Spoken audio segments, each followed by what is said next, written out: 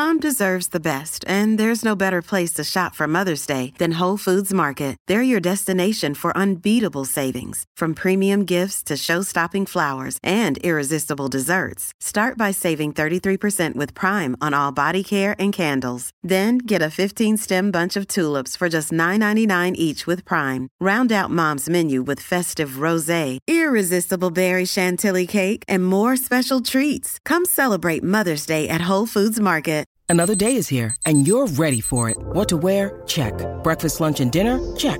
Planning for what's next and how to save for it? That's where Bank of America can help. For your financial to-dos, Bank of America has experts ready to help get you closer to your goals.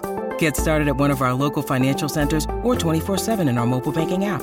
Find a location near you at bankofamerica.com/talktous. What would you like the power to do? Mobile banking requires downloading the app and is only available for select devices. Message and data rates may apply. Bank of America N.A., member FDIC. Hey, it's Ryan Reynolds, and I'm here with Keith, co-star of my upcoming film, If, only in theaters May 17th. Do you want to tell people the big news? All right, I'll do it. Sign up now and you'll get unlimited for $15 a month and 6 months of Paramount Plus Essential Plan on us. MintMobile.com/switch. Upfront payment of $45 equivalent to $15 per month. Unlimited over 40 gigabytes per month. Face lower speeds. Videos at 480p. Active Mint customers by 531.24 get 6 months of Paramount Plus Essential Plan. Auto renews after 6 months. Offer ends May 31st, 2024. Separate Paramount Plus registration required. Terms and conditions apply if rated PG.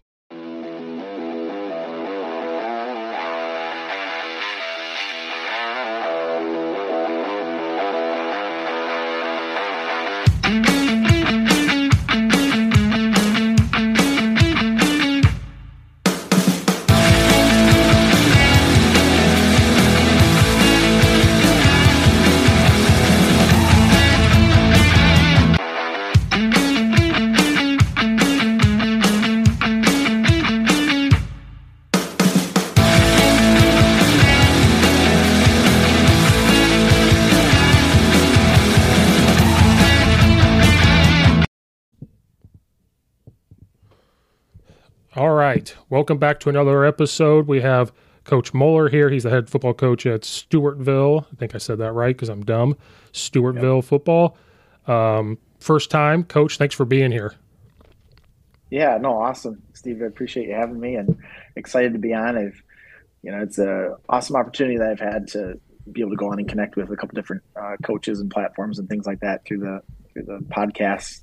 It's just an awesome way to connect and get on a platform to talk about stuff that we do in our program and share it out, because I think I think there's value in what we're doing, and I think it's important to share with coaches and athletes a little different way to do things, right, and a little different way to look at stuff and how to process and how to perform and win and have success. So appreciate you having me on. Looking forward to it. Yeah, this is the only positive I took from COVID was how to use Zoom and reach out to people and podcasting and all that stuff. That's the only positive I took from that. You bet. No, same here, right? I think all of us realized we could do so much more virtually and get a lot done and be more efficient with stuff. So, 100% agree with you there. But I still do this podcast, and when I use Zoom, though, I'll forget how to use it sometimes, though. I'm we were so good at it, and then, I hop on. Gotten away from it a little bit right now. It's, not the regular, but kind of remember, it's like riding a bike, right? You get back on and everything goes smooth. We did have the audio at the very beginning problem, so apparently I've lost my touch on. We got it figured out when it counted here now. Yeah, just took a little problem solving, a little common sense from my end. You were fine. It was my end that screwed it up. But yeah, before we dive into what we'll probably talk about, how did you get into coaching? Because we all have a different way to get there. What was your way of becoming a football coach? Yeah, great question. So for me, I grew up playing multiple sports, and athletics was a big part of my life. My dad was a head football coach, and was my entire life. He did it for 35 plus years, I think. Head coach for almost all of it. And so, growing up, I had a unique opportunity perspective on high school athletics. I was able to go be at football practices, and I was the ball boy for my dad's team growing up. And so got to be on the sidelines and in locker rooms and stuff like that. So especially with football, was always just a big part of my life, and really enjoyed that experience and how it made me feel, and the relationships that you built with teammates and finding success and winning and being competitive, all that kind of stuff, right? So just sports was a big part of my life growing up, and then having that role model with my dad at home and seeing the impact that he made, it was certainly something that I wanted to do, or at least wanted to, have football and athletics somehow part of what I did. And so going to college, originally I was going to do athletic training, and then I also wanted to play college football. And so I had an opportunity at Wisconsin lacrosse, originally from Western Wisconsin, Menominee, Wisconsin, small town on the western part of the state. And so I went to UW lacrosse and couldn't do the athletic training thing and play football too. And they had a great physical education program, and both my parents were teachers. So, and it was something I always wanted to do, was to work with kids and be able to have an opportunity to coach. So it seemed like kind of the best avenue for me to be able to do those things I was passionate about. So got my undergrad degree in physical education, played football at UW lacrosse for the best years of my life, enjoyed every minute of it. And then that kind of springboarded into my professional career, being able to teach physical education and coach high school football. And so I've been doing that ever since 2008. So going on, this was year 15 for me this past year. And it seems like it's flown by. But yeah, it was always something that I was really passionate about and wanting to do. And so just thankful, to my dad, probably number one, for kind of instilling some of those things into me. And it's kind of funny. My shared experience, I guess, with my dad, even though he was a head football coach, and as much as I enjoyed the sport and how big of it was as part of my life, we actually didn't really have a shared experience with high school football. He actually was the head coach and taught in a different school district than what we lived in. So he traveled like 45 minutes or so north of where we lived to be the head coach, and was a phy ed teacher and guidance counselor at that school. And so growing up, I then went to school in the town we lived in Menominee, and went to high school there. So, he, on Friday nights when I was in my junior, senior year of varsity football, he was coaching in one city and I was playing in another. So most of our, talk surrounding our football games was on a Saturday morning about how things went. So he never really got to see me actually play a lot of football games once I got to high school.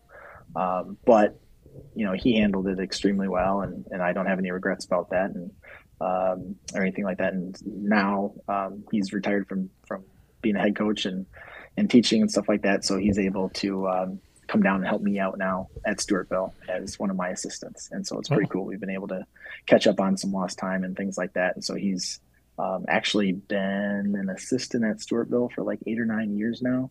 So we've been able to coach together and have that shared experience now, just a little bit later on than most father and sons have with football, growing up. So it's been great to be able to catch up on some lost time and just have him as a mentor for me, starting off my head coaching career and using a lot of his expertise and experience to help me grow and find success in my role now. So yeah, it's been a journey.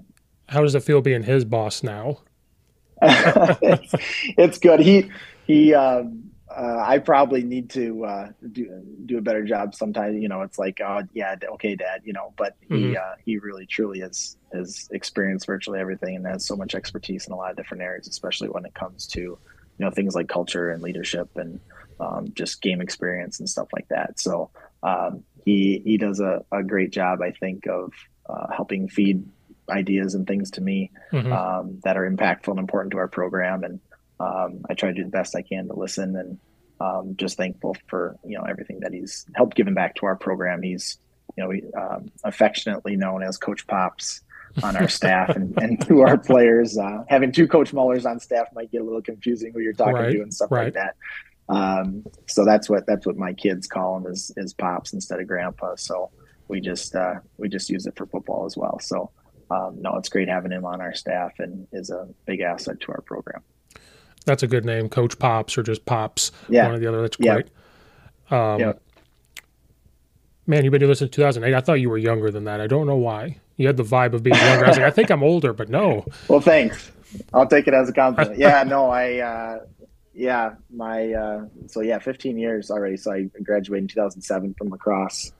And then, I've been doing it now for what seems like not that long. Time Right. flies for Right. sure. So Yeah, because I walked on to play college ball, got my butt kicked, and I was like, this ain't for me anymore.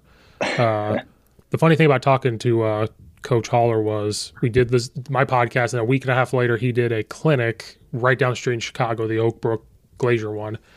So I went and talked to him, and he goes, "Oh my God, you're taller in person," because I'm 6'5", and he's like, "You can't tell on Zoom." So I walked. Yeah, you're a big dude. I'm 6'5", was a lineman. So he walked up, he goes, "Oh my God, I didn't realize you were that tall." And so I'm like, yeah. Because I'm only 32. So people think I'm older. So that's why I'm like, I got to be older. But sure. I was coaching since 19 years old, and I'm 32. So I've been doing it 13 years, 14 years. Right. So a long time. While I was in college, I was like, I have to coach. So I was coaching and blah, blah, blah, blah. Helped out spring ball with Eastern when Jimmy G was there. Dino Babers was there. Cool. All that stuff. But what I'm trying to say is it feels like that was forever ago, but it really was. It was forever ago, but it doesn't feel like it. 13, 14 years. It just flies. You enjoy it and it goes by fast, right? Yeah. All the experiences and stuff like that. It's crazy to think back that you've been doing it. Yeah. As long as you have, even though in comparison, there's people that have been doing it for a lot longer than we have. But well, the COVID year aged me a lot. Yeah. That aged me a ton. Because I don't know what happened up there, but here we did all 3 sports between January and the beginning of June. That's right. Oh. Yeah, I remember kind of keeping up with some of the area states because we were, trying to figure out what was going to happen and what are other states doing. And we're not too far from Iowa. We're only about 20, 30 minutes from the southern border of Minnesota. So we were kind of keeping up with what they were doing, and we're an hour from Wisconsin. So originally the fall season in 2020, they canceled football, which is kind of crazy because they approved soccer. Basically, they approved every fall sport except football. And so we're like, what? Yeah. And so there was, I think, a lot of pushback from whatever, coaching community or parents, players, you name it. And about a month later, they had another meeting and basically reinstated it. So we had a late start to the season. And because of that, we only played what was our schedule? I think we were only scheduled to play 6 games. And then because of COVID, quarantines and positive cases, all that kind of stuff, I think we only ended up playing 5. And then stuff got really bad again, and so everything shut down. So we had half a season, and there was a week where myself and half the team, we were out on a quarantine, and I conducted a virtual practice from my living room where I had my computer up, and we were on Zoom or Google Meet, and I had all the players tiled out on my screen, and I would call a play, and so they were all standing up in wherever in their house because they were home on quarantine too, and they couldn't be at practice, and I'd call a play, and they all had to go through their footwork and steps for the play to whatever practice it, because then our other half of our players were at school practicing with some of my assistants, and we had to play a game at the end of that week on a Saturday. So literally we spent the week practicing in our living rooms, showed up to play on Saturday, and the game went about as well as you would expect it to go, practicing in your living room. So it was a wild time, man. I hear you. Oh, it was wild. It aged everybody. It was funny. Well, not funny. January came. They said, okay, we're going to approve everything. Basketball starts first, then football, then winter, fall, spring. That's what's going to happen. The day of the first practice, I hadn't gone to practice yet. We fell off, and we were like, let's just go get a test. We don't have it. I'm not going to work today. I have a headache. Staring at a computer screen all day. We got a test. About an hour later, ding. We look at our phone. Oh, you've tested positive. We're like, oh, shit. Okay. First day of practice. I hadn't gone there yet. Thank goodness I didn't show up. Yeah, right. That was always my worry. I was going to get, half of our team, I'd be the one that was positive or something like that. And then you get half team sick and you just feel guilty about kids missing opportunities and stuff like that, especially our seniors. I feel horrible for our senior group that year because we were going to have I think we're going to have a really good year. We were coming off 2019. It was actually our first year that we implemented Feed the Cats in our program. We had an undefeated regular season district champs. lost in the third round of the playoffs to a really good team, and had our best players coming back for 2020. So we were really looking forward to, building on all that success and kind of a new way of doing stuff. And then COVID kind of blew up our whole process there. We lost kind of 12 months I feel like, of growth, and almost had to start back over again in 2021. So yeah, just tough, like you said, for a lot of reasons, and thankful we've moved past some of that now and been able to do some great stuff in our program since. Yeah, something funny from that time was I did basketball, football, track.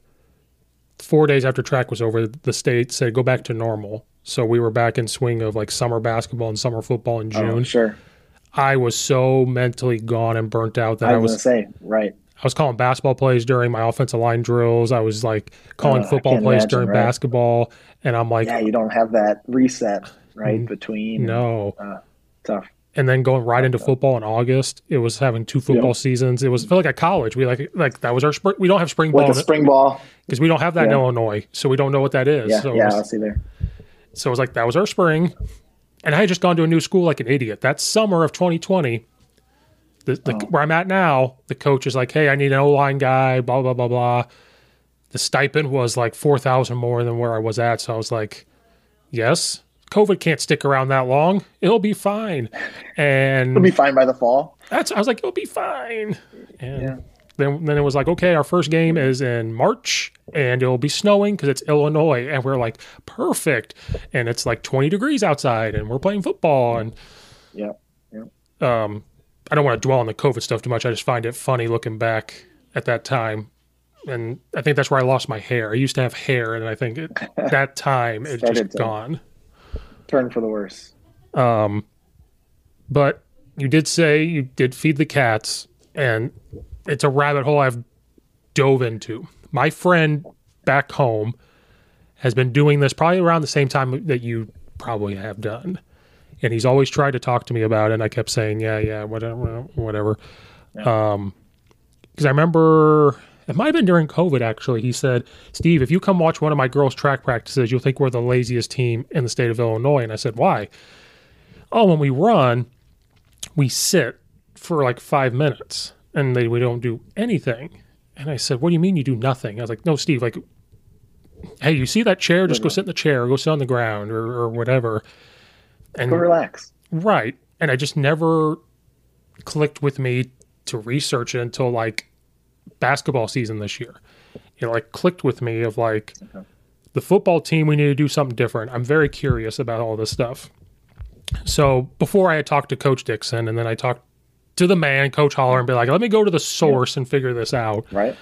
But I need to relate it to football. I need a football coach to try to, because Coach Holler can do it great for football, great for track, but I need a football coach to tell me how it works. So let's just start. Did you kind of do the same thing I did? Like, I just need something different, or how did you see this to implement it? Yeah. So I've been at Stewartville since 2011. And we had success since I had arrived, I guess you could say. We made 2 state semifinals in 2014, 2015, a couple conference championships. So like we were successful doing it another way, I would say, kind of the old school traditional way, practicing hard every single day, full pads 2 or 3 days a week, working really hard, beating each other up a little bit. But we had, talented players and good coaches. And so I really believe now, and I believe other programs too, who still do it that way, right, and find success and win football games. And that's the hard part is, people say, well, we've done it this way, we've won a lot, so why would we change? Why would we do it another way? And intuitively, like, that makes sense, right? I guess my argument is, are you being successful though because of what you're doing? Like, do a deep dive and really connect the dots. Is it because of what you're doing that you're winning, or are you winning despite what you're doing? And could you actually improve and be better than what you are? Because ultimately, talented kids are going to win games regardless of what you do with them. Like, he was actually a senior in that COVID year. his name's Will Cheddar. He plays for University of Michigan basketball now, right? Like a freak athlete.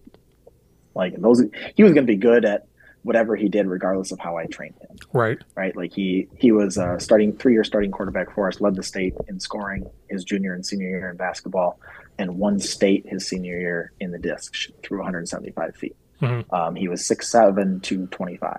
Like he was going to be good no matter what. So I've kind of grown now, I feel like, to the point as I look back and it's like, well, yeah, we were successful because we had good players. We had good coaches. We did, good schemes, stuff like that. And so after kind of after 2014-15 seasons, we started to tail off a little bit. We had like 2 5-4 seasons back to back. Attitudes, I guess, weren't, I shouldn't say bad, but kids probably weren't overly excited to be a part of our program. We were I remember having meetings during the year with coaching staff. Well, what can we do to like make practice more fun? Or what can we do to like make it so the players enjoy being at practice more? And so we were like trying to manufacture these fake things that we were going to do at practice to make it better, to keep kids so they weren't like pissed off, tired, and not enjoying the season or looking forward to being done with the season. And so I took over as the head coach in 2018, and we had a great start to the year doing it the way we had always done it. And then had a bunch of injuries. We had some injuries the years prior to that too. And again, kind of attitudes started to get crappy again once you get kind of midway through the year and the shine of the season starting wears off. Yep. And we lost 3 of our last 4 games and lost in the first round of the playoffs and ended up 6-4, I think was our final record or something like that. So during that off season, I was like, all right, like you just said, like we got to do something different. Like what we've been doing the last 3 years is not winning us football games. Kids are not enjoying being a part of our program. We got to find something different. And it was probably like January, I want to say, of 2019. So kind of that off season in between, I stumbled upon, I can't remember how I came across the article. I think I was looking up, I don't even remember now, something on essentialism. I had heard about this concept or idea, and somehow an article by Brad Dixon came up about this Feed the Cats and sprint-based football. So I read the article, and he had mentioned Tony's name and stuff like that. And, just piqued my interest right away, and then found a digital or virtual presentation he had done.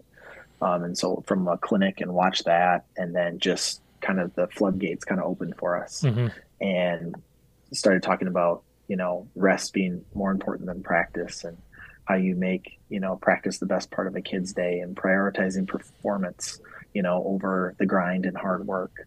And so all these concepts that were relatively new in terms of the world of football, but as you read them, it's like, yeah, that makes sense. Like I can't argue with that, and so I was lucky enough to have younger coaching staff, growth mindset, a couple guys that were with me. And so we jumped like headfirst, full in, to completely revamping our process and how we put our program together. And so we spent that off season kind of figuring out how is this going to look for us in football, and kind of leaned on some articles that Brad had written, because he'd been doing it for a year or two with a lot of success, and how they set up practice during the week, and listened to a lot of the stuff and read a lot of stuff that Tony had put out there. And so kind of came up with our own version of it, I guess you could say, but really very similar to what Brad does down at Camp Point there in Illinois. And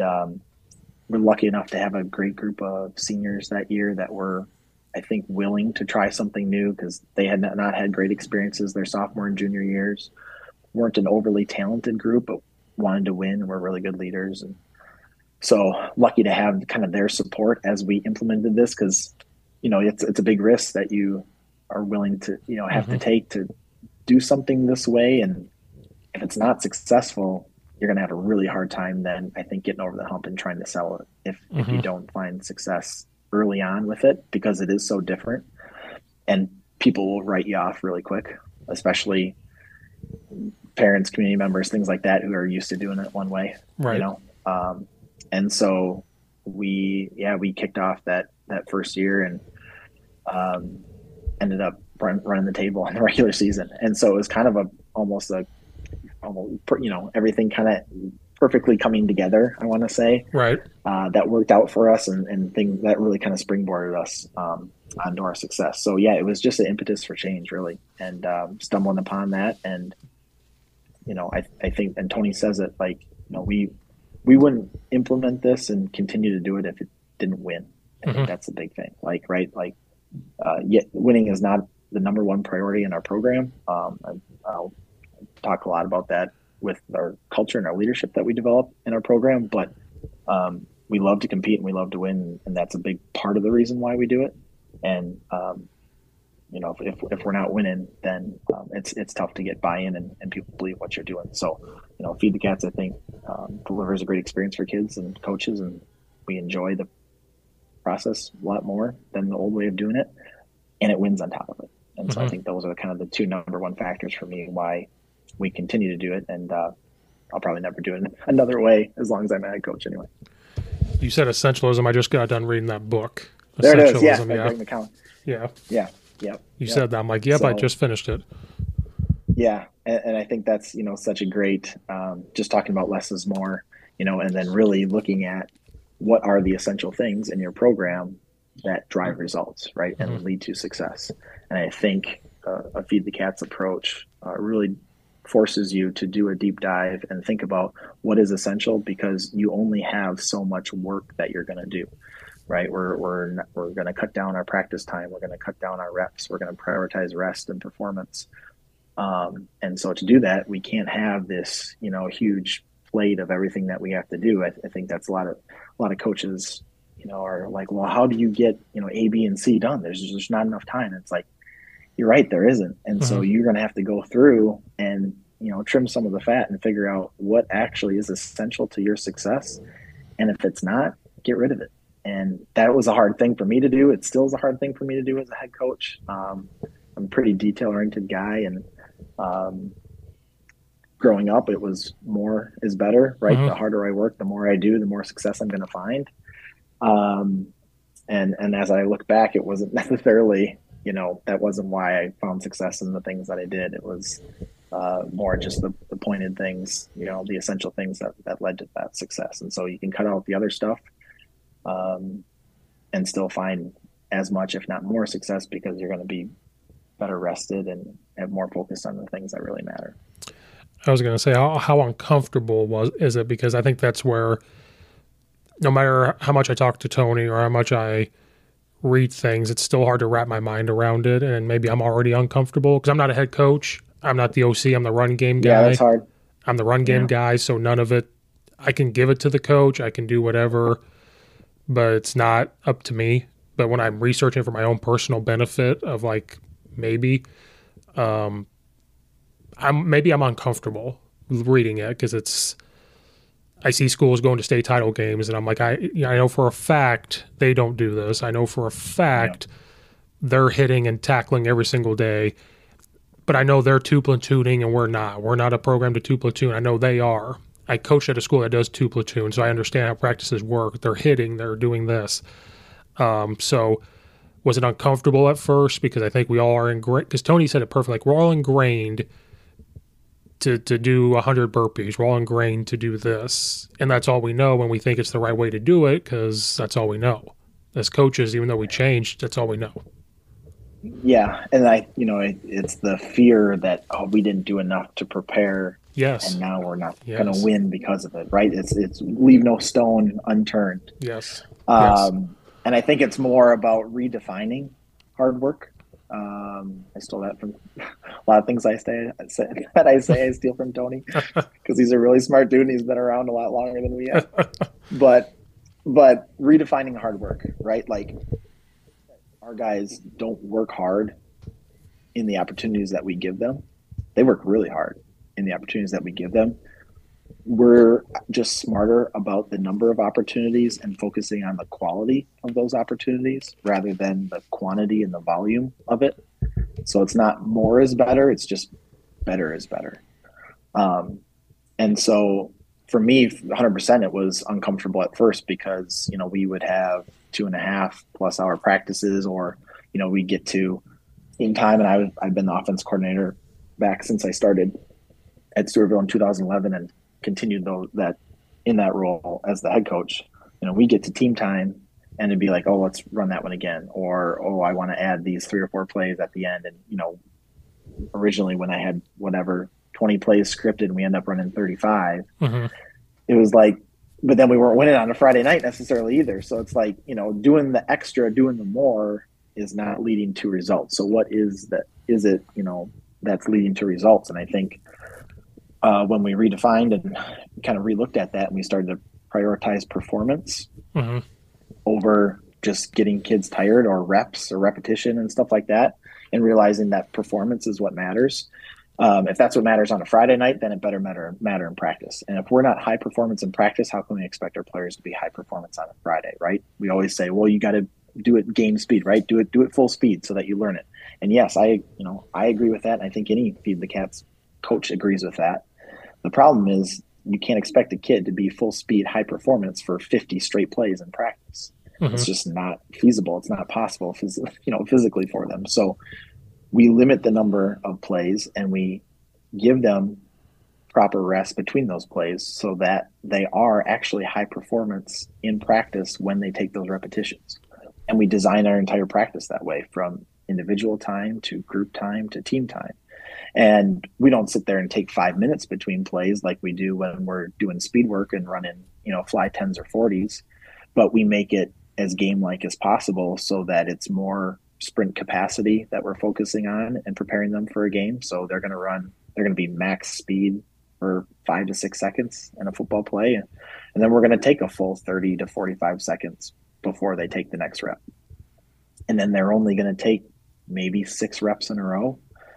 And then we're going to put a sub in for them, because most high school football drives, when you do a study and really look at it, average 6 to 7 plays. They're not 10, 12. Like, you might have one double-digit drive in a football game, right? You might go 3 and out 3 straight possessions. Right. Hopefully not, but that's the game, right? So make your practice look like a game so that they can prioritize performance in practice, and then they're going to be high performance in a game as well. So kind of reverse engineering, I guess you could really say, what a game looks like, right? I think we all know, if you don't, you have been living under a rock, but like, a kid only plays for 7-8 minutes a game total, maybe 10 minutes in high school if you're playing both ways at the most, some less, right? If you're a 2 platoon team, it's probably 5 minutes total of movement. And then you're out there, 7 o'clock kickoff. Most games aren't done until close to 9 o'clock. So 5 minutes of work and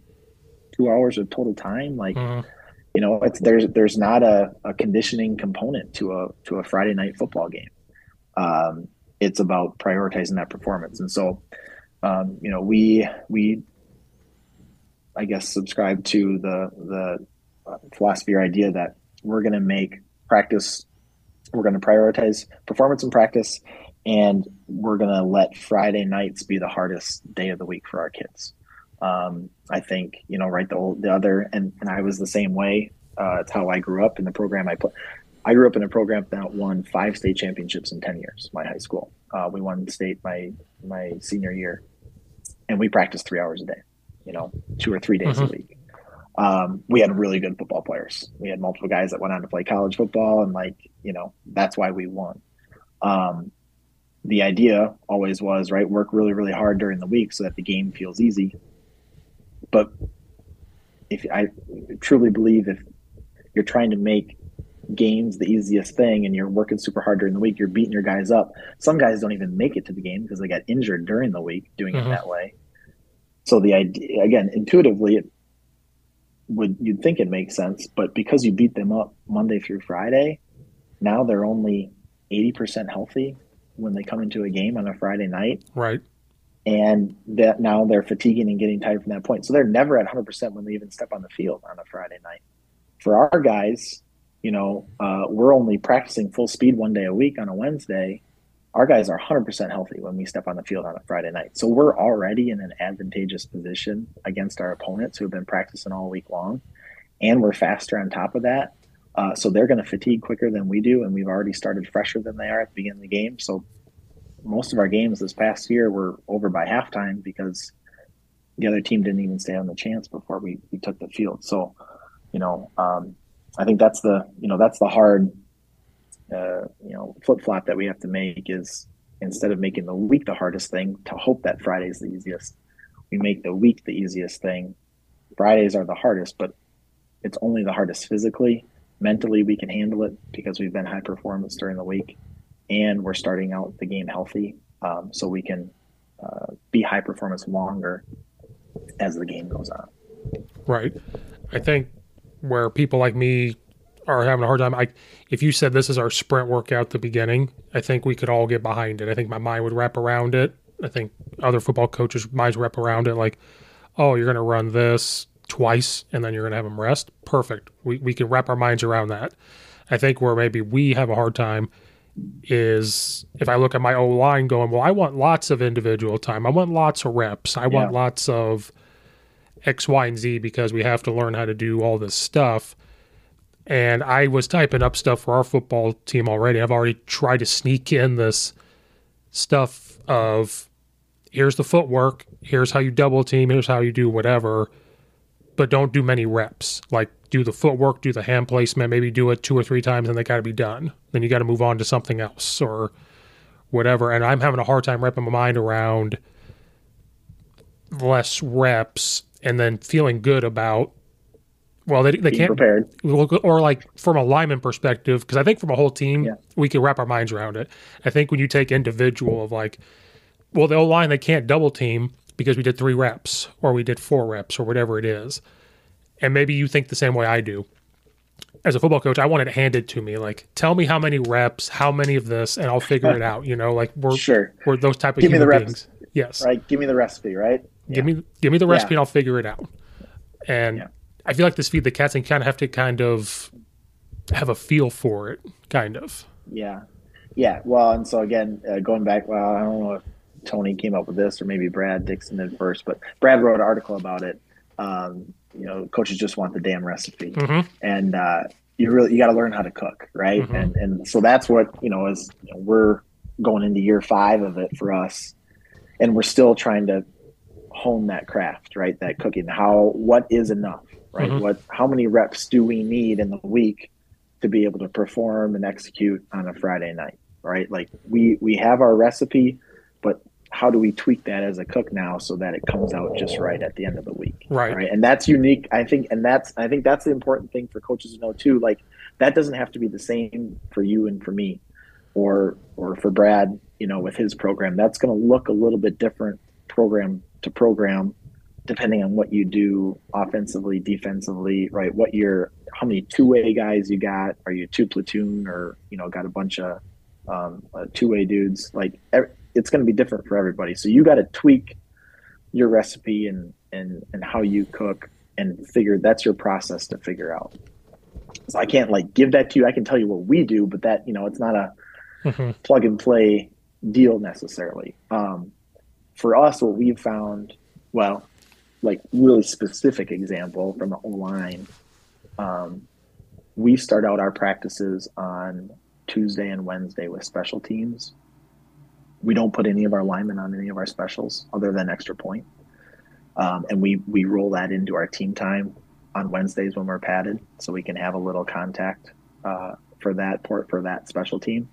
But we start out with 20 minutes of special teams on both of those days, and we use that for our offensive line kind of as our pre-practice time to go through on Tuesday. Hey, here's the front that we're going to see. Here's our 3 base run schemes this week. How's that going to look for everybody blocking this front this week? Okay.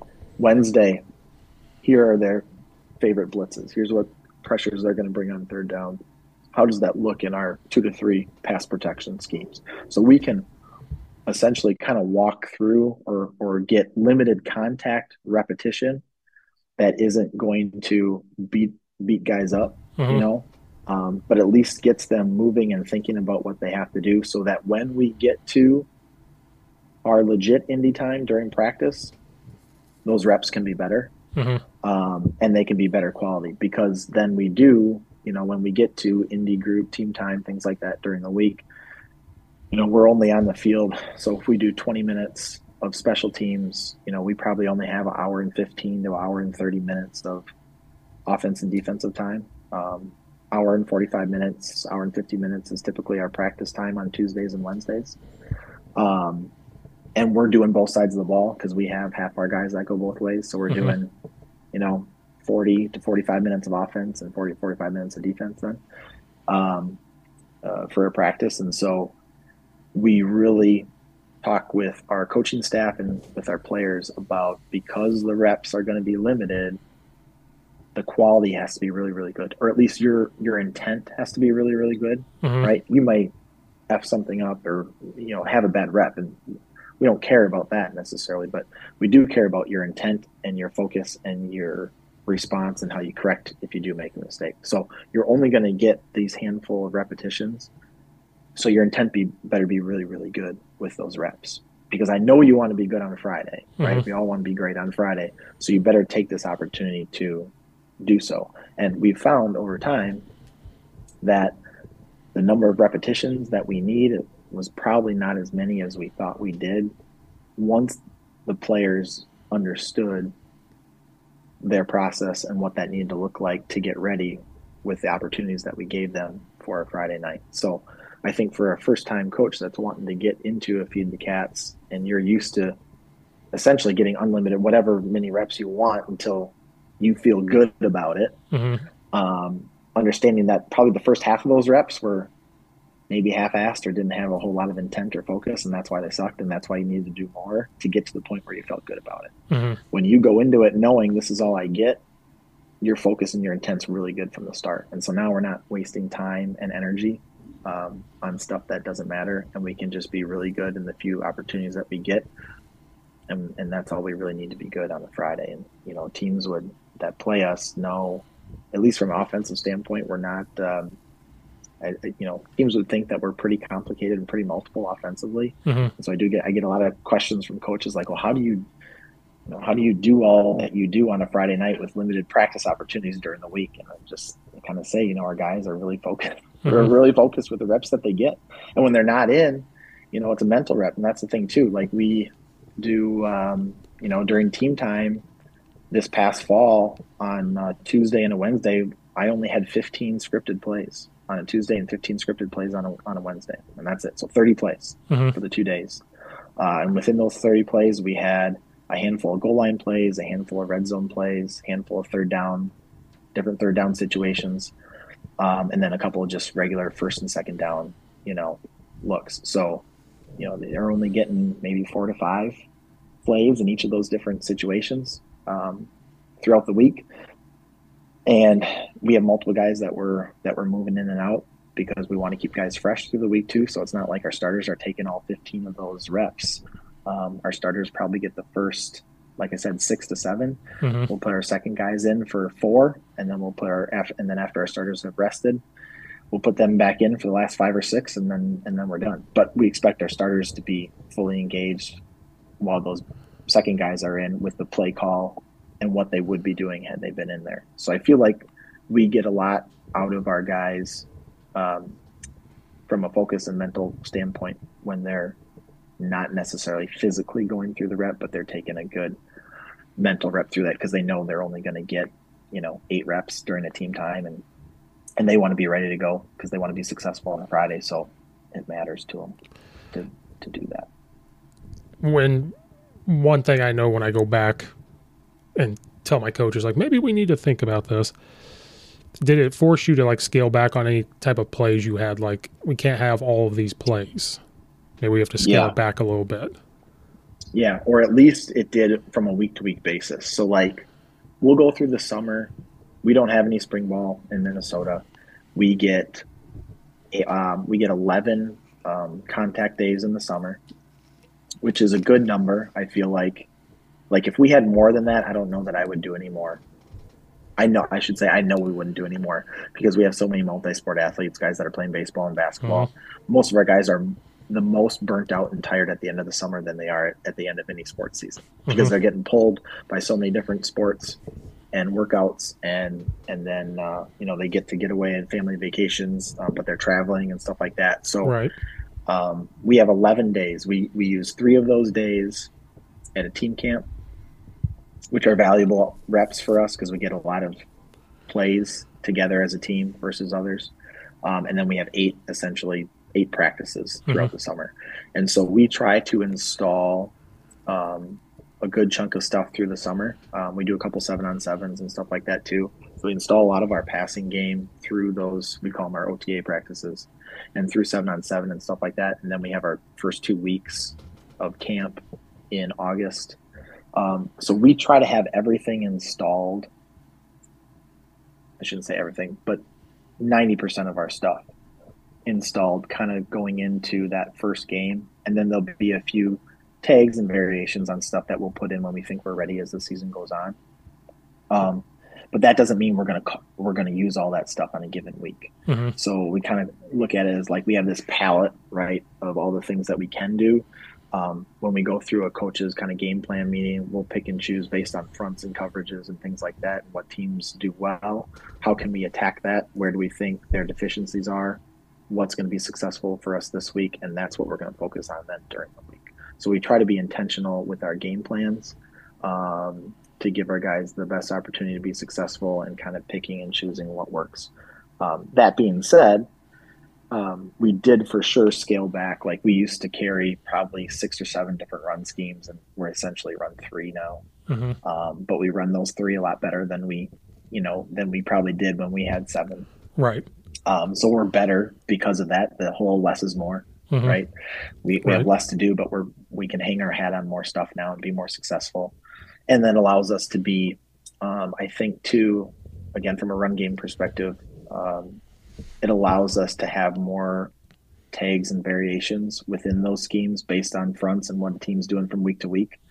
Because we don't have to install a new scheme this week to attack this. Oh, we can just change this responsibility this week. It's still the same play, and our guys are able to wrap their brain around that and learn that more efficiently and be able to execute it at a higher level. So, and then the same thing in the passing game too. We do a lot of RPO stuff, tagged with our runs. So that actually helped replace a lot of our quick game.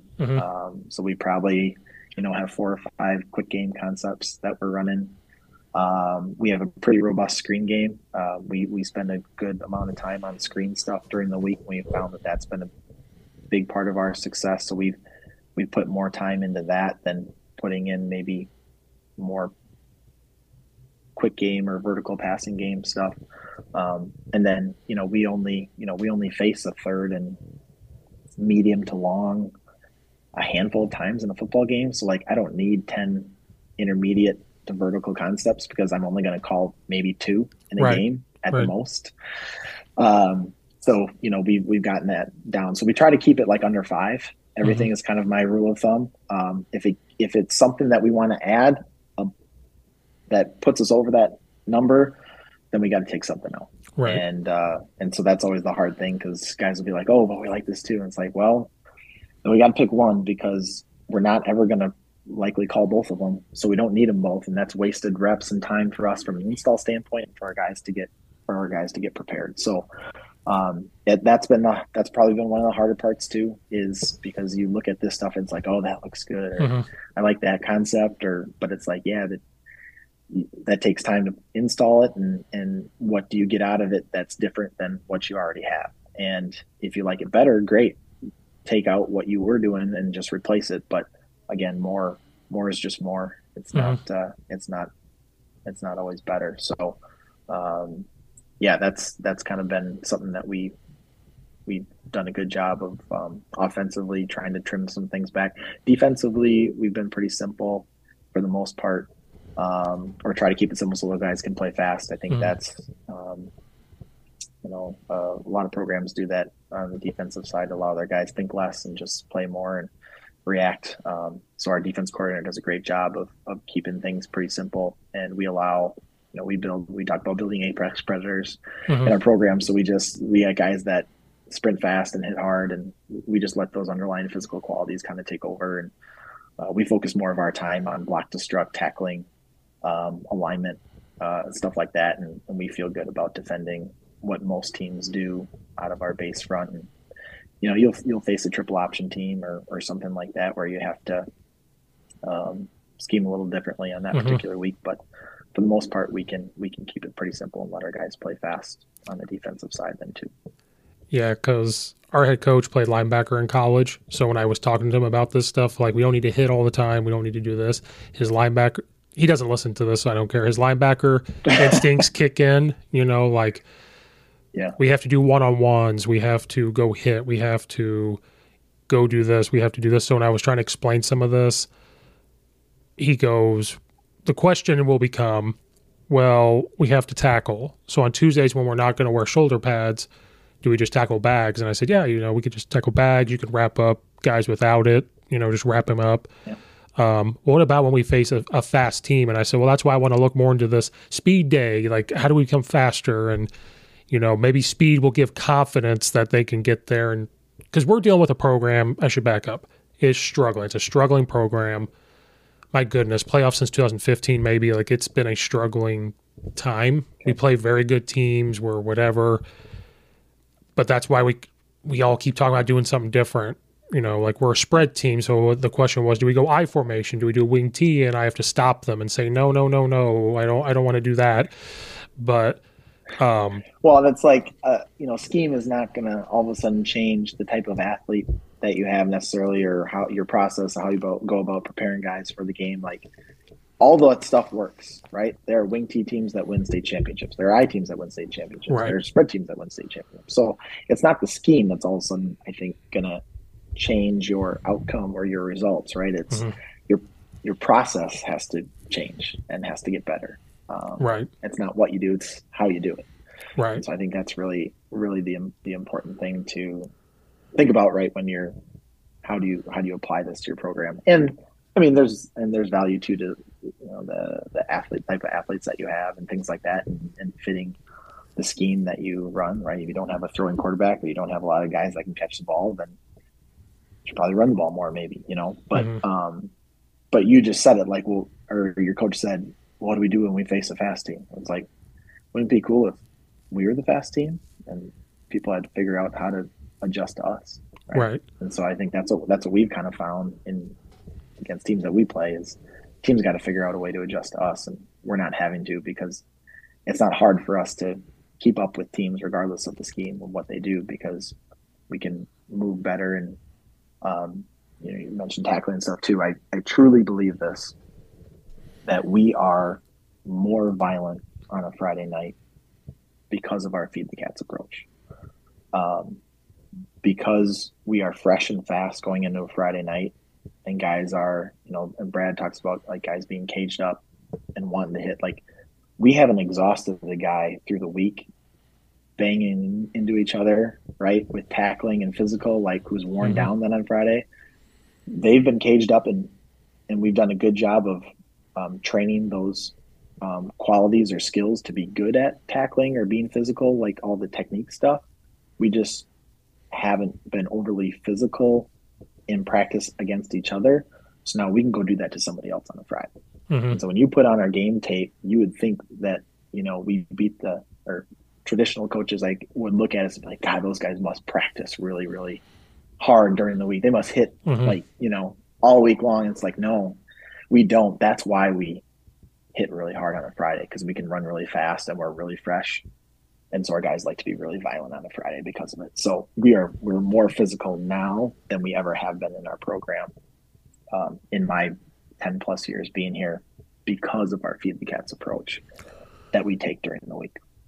Well, that's why my offensive line mind, I'm dealing with small offensive linemen. That's just what it is. Yeah. And I'm thinking back to my past 2 years, at least with this program, or I guess it's been 3 seasons. The COVID year has screwed everything up. If we're not double teaming right or driving this guy off the ball, I just keep redoing it till we get it, redo it. And this year I might go into it saying, hey, you know what? maybe we can't move this guy with 2 guys the way I want to do it, but by God, if we get there quick enough and our running back's quick enough, because we're an inside zone team, Sure. we're an inside zone team. We're gonna run that. I put in wide zone last year because I'm dealing with smaller linemen. Let's be quick. Let's just get in their way. And, I don't need to be traditional. And, because doing this podcast, I've become friends with like Coach Rudolph. He's offensive line coach at Ohio University. Coach Prevost was at South Dakota. Like these guys that do this powerful stuff. I'm like, I don't have 300-pound guys that could do this. Why am I doing this? You can't go displace guys 3 yards down the field from the line of scrimmage necessarily. Right. I might take their footwork, but I thought about it after talking to Tony was, well, yeah, maybe if my 200-pound lineman is quick enough to get there, just get in the way for 2 seconds. That's all I need. I don't need this traditional drive him 6 yards down the field. And that's why, like, trying to wrap my mind around everything and, like, with this feed the cats thing. And, I told you I may be a little crazy with this. One kickback to this was, well, lifting. And I said, well, of course we're going to lift. Of course we're going to go to the weight room, but they should be running first. They need to be doing this. We don't need to do this dynamic warm up. We could run, we could do whatever. But the problem, I guess, becomes weightlifting PE, athletic PE. Brad had, Coach Dixon, he has one. That's how he's able to do his speed stuff during school and then do everything else. We don't do that. We don't have that opportunity. So I think that's where some of the coaches are quick to go, well, how can we do speed? How can we practice and then go lift? Because we don't have this. Yeah, right. How do we do all this stuff? How do we fit it in? Plus practicing. Right. And everything else. And film. Right? All the stuff that you have to get done in a week. And again, so it goes back to that essentialism, right? Like, okay, what are the essential things that we have to get done in a sprint-based football program, Feed the Cats program? Speed is king. Speed's a priority. That doesn't mean we neglect strength in the weight room and stuff like that. It's just we have a hierarchy, right? And so nothing's going to take away from that speed development. And then we'll kind of go on down through the other stuff. I should say, actually, before that, rest and recovery actually is the number one. Rest and recovery is more important than practice, because we could go outside and have a really shitty practice and we could beat the hell out of kids, and they're probably worse off after practice than had they just stayed home and not practice. Right. So again, it goes back to your process though then too, right? So if your process is good, then you're fine. But if your process sucks, and we're not building in rest and recovery, we're not going to be fresh and fast then on Friday, and we're going to be tired and sore and not very good, not high performance on a Friday night. So it goes back to kind of that essentialist mindset and what do we need to do, what matters the most, and that's going to lead to success on a Friday. And so making sure we sprint 2 days a week to continue to build speed and get faster. We get faster throughout the course of the football season. And we have data that has shown that over the last 4 years, we're faster going into the playoffs than we are in the first day of practice in August. We make sure to then set up our practice during the week to account for that. So we know if we're killing kids during the week, we're not going to continue to build speed and get faster because they're beat up and sore and tired and their brains fried and stuff like that. So we kind of go every other day with our sprint and our lifting stuff during the regular season, because there's not enough time to do both in a day, at least for us, because we don't have – I actually just started an athletic PE class this past year. I got 2 sections of it, but it's not all of our kids, and it's a mix of I have football kids, and I have soccer kids, and I have cross-country kids, and I have off-season kids, and I have that's what we have. Girls volleyball, and so it's a run the gamut. I have 30 kids and 35 kids and 5 different sports. Right. So my football guys who are in that class during the season get to lift during the day, but half our team is not in there, so I still have to account for the rest of them during the week and when they're going to lift. Right. So to kind of, I guess, look at our week, so Friday's a kind of working backward. Friday's game day, right? So we got to build up to that. And we consider that a sprint day too. So truly, they're actually getting 3 days a week that they sprint, because they're sprinting Fridays and game days. And then we want to use that wave theory. I think Tony talked about that with you kind of in his when you had him on, that kind of that high versus low day. And you got to look at CNS, right? Brain coordinating stuff, right? Everything starts there. And so if we continue to fry that system, it's never going to have a chance to really recover and be high performance. So we always want to set up a high performance day with a lower CNS day. And that doesn't mean that those days we just like don't do anything. It just means we're not getting up to full speed in practice, or we're not sprinting. The volume's maybe a little bit lower, but our intent is still really high. Our focus is still really high. The volume is just less. I think a lot of coaches think, oh, you're on Tuesday when you practice on your low day, you guys like stand around, don't do anything. That's not the case. Like, we do indie still. We have a couple different group times. We have team time. It's just our guys aren't getting up to full speed. We're only wearing helmets. We're not doing full contact. We're not tackling to the ground, and we cut a couple of our reps. Like, that's really about it. So Friday's a high performance sprint day. That means Thursday has to be a low day to set Friday up. So we do kind of your traditional kind of walkthrough on a Thursday. We're helmets only, about an hour and 15 minutes, and it's a scripted practice. So everything's kind of different situational. So we have all of our like offense, different situations that we would face in a game. Defensively, we'll hit each of our special teams for a rep. And it takes us about an hour to get through that script. And we try to be really fresh and fast and light. This past year, actually, for my scout defense, because you and me and every coach listening knows the struggles of setting up a scout offense and a scout defense, right? To just line up where you're supposed to and just give us a look. Yep. So I only had, like, on the Thursday, I didn't even have a defensive secondary out there. Like, I felt good enough about our skill guys and my quarterback. If we did a good job on a Tuesday and a Wednesday, Hayes in the barn, we know what we're going to expect. I don't need another look to get ready on Thursday for Friday. If we're not ready yet by Thursday, we're going to struggle on Friday. So I would have a front out there, a D-line, some linebackers, just so our linemen could go through calls and who they're supposed to, climb to, or a read for our quarterback on RPO, something like that. But I even have a secondary out there because I want our quarterbacks and our receivers to throw and catch the football on Thursday, right? There's nothing worse than the, 10th grade JV safety coming over the top and like collisioning your wide receiver on a go route and blowing it up on, and he's feeling good because he just made a play against varsity and everyone else is pissed off because, it's supposed to go good, right? So we just remove, right? Just take that out of the equation.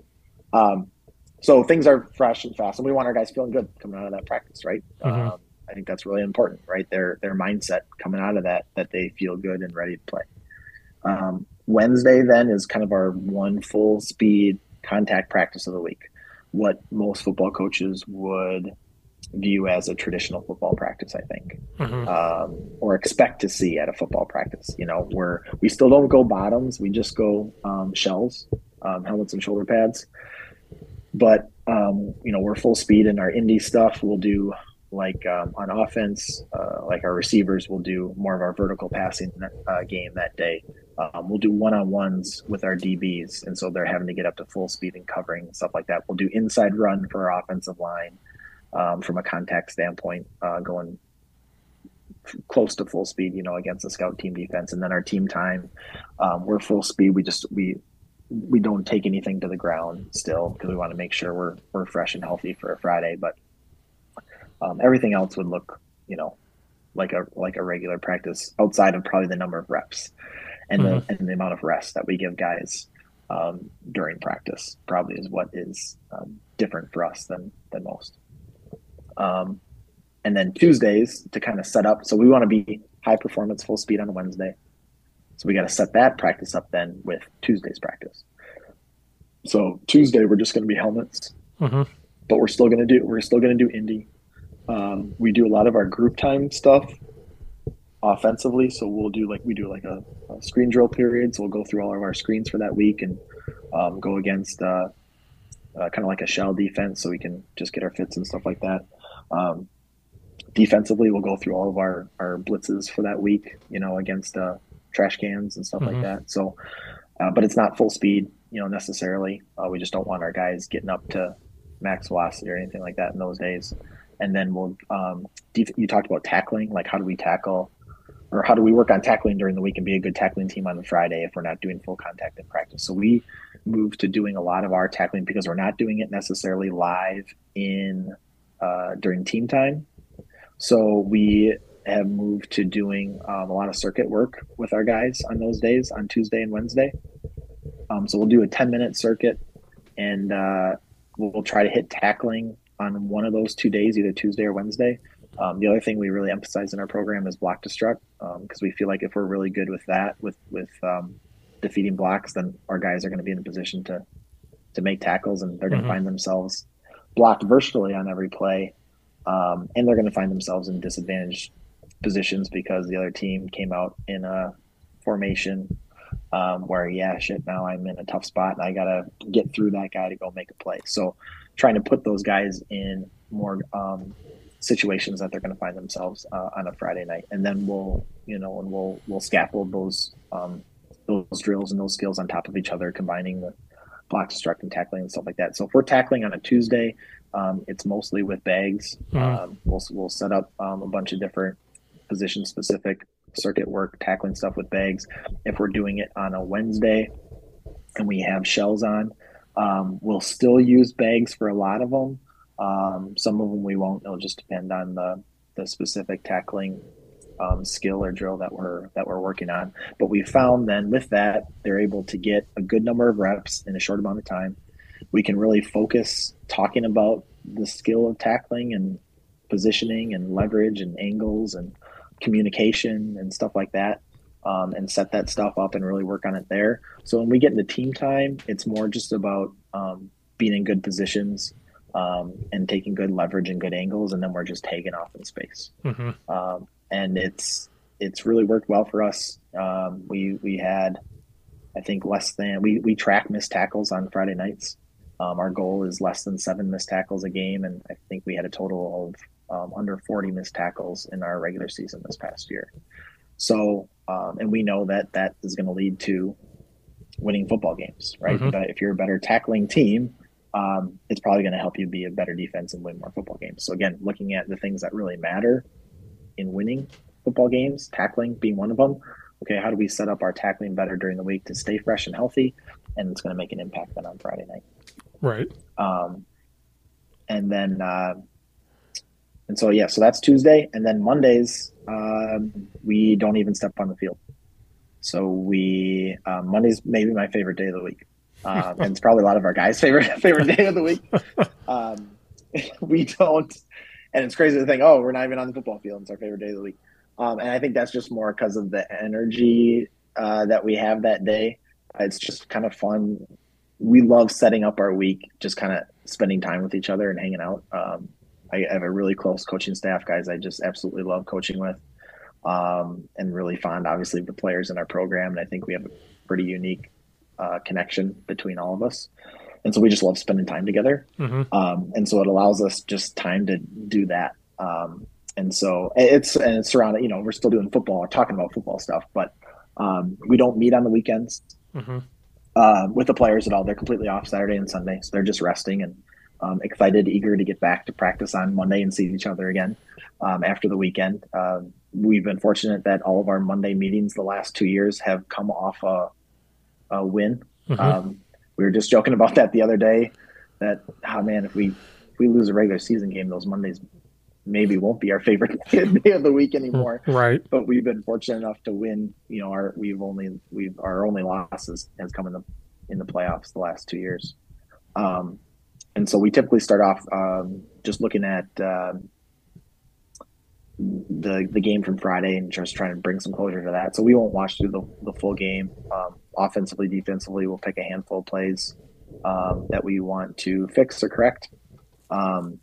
And then also highlight for the really good stuff. So we have like a couple different performance indicators that we track on Friday nights. I mentioned tackling is one of them, explosive plays and stuff like that. And so we'll go through and highlight all the great plays that we made first that met our performance indicators. So we'll start off with good stuff, hunt the good stuff. Steve Jones, I don't know if you're familiar with Coach Jones or not, doesn't coach football anymore, but the best speaker on leadership and culture in football. I think there is. And so we've taken a lot of stuff from him, and he talks a lot about hunting the good stuff, right? It's easy to focus on the bad stuff or things that don't go well. The more you can focus on the good stuff and bring that positive energy, you're going to get what you emphasize. So we start out with the good stuff always on a Monday, and then talk about some corrections, and then we'll kind of close the book on that team, and then we'll go into game plan for our next opponent and watch some film of them, and then we encourage our guys to go out and watch our JV and our ninth grade play on Monday nights.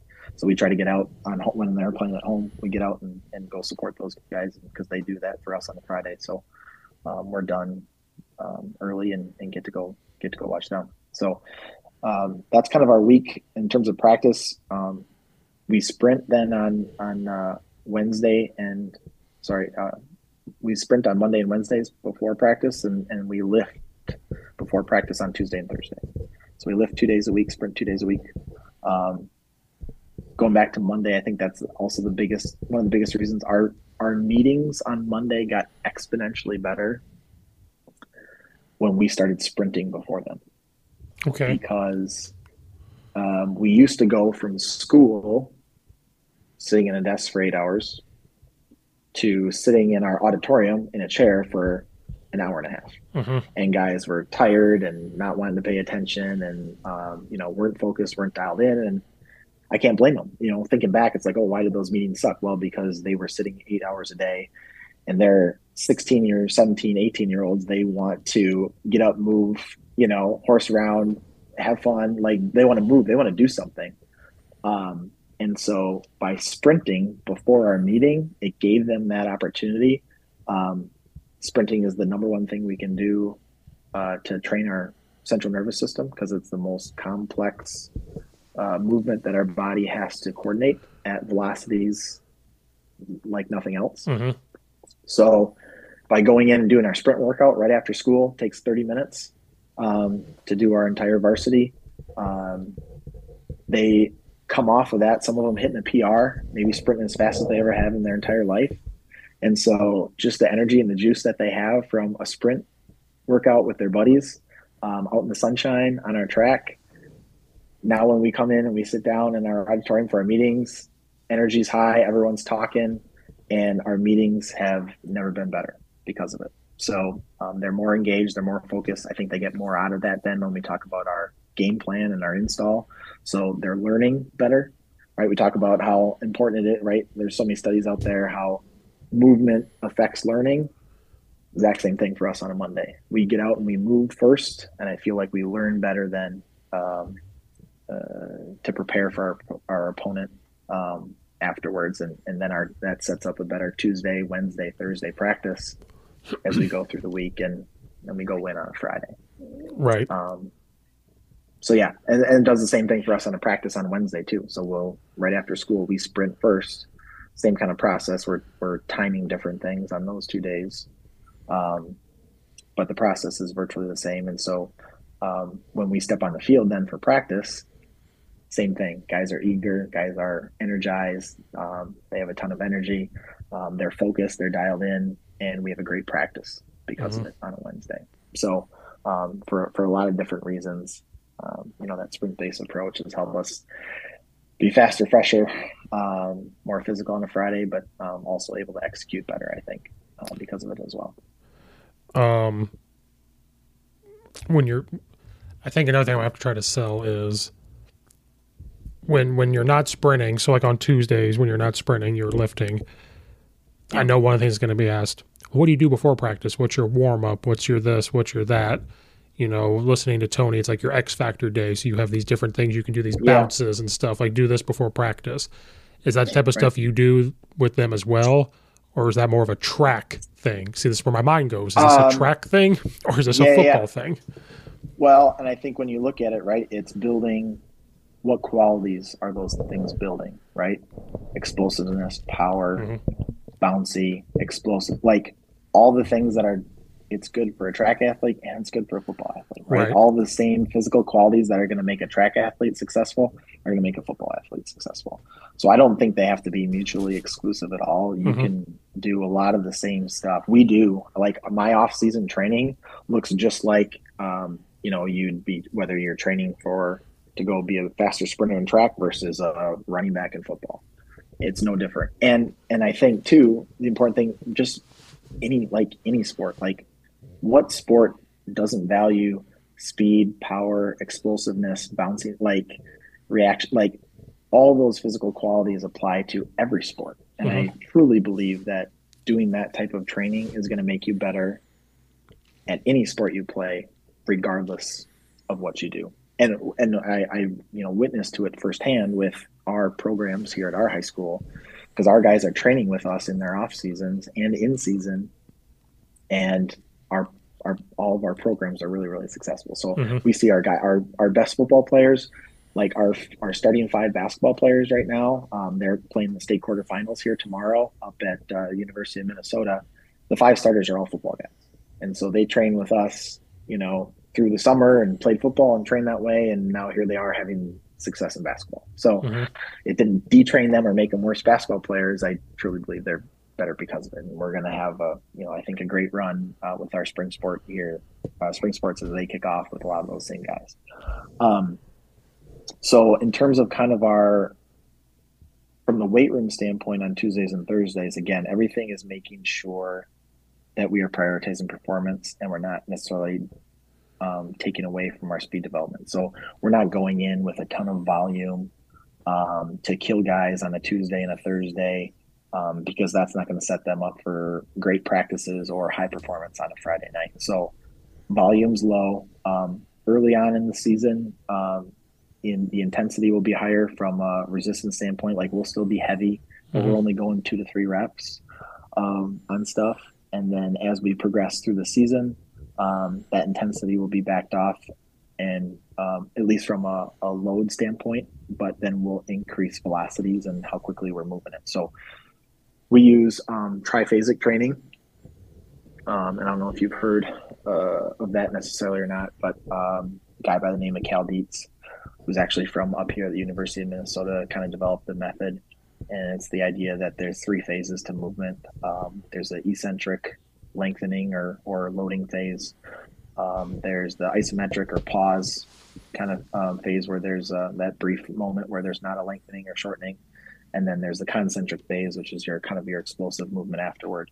So there's 3 phases to movement, and we're going to train through those 3 phases. And so we kind of have an emphasis as we go through our off season, or even as we go through our in season, from an eccentric to an isometric to a concentric phase.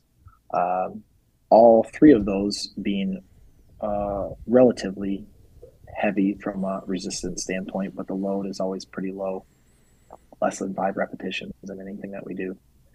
And then as we get to the end of a regular season into playoffs, or the end of an off-season block, like for our group that was just wrapping up these last 3 or 4 weeks as they were preparing for spring sports because they didn't play winter sport, we were in a power or peaking phase as they're leading up to the start of their season, because we want them peaking as they go into their next sport or next season, or the postseason if they're currently playing a sport. So then things get really light and fast. And we've found that from a speed development standpoint, that really supports the growth of that speed and does not detrain speed, but I don't know that you could say it enhances it necessarily, but it does help continue to build size and strength in our athletes, which still is important, right? From a football standpoint. If it was just track, mass is not necessarily a good thing, right? Because gravity is going to be tougher on you the heavier that you are, right?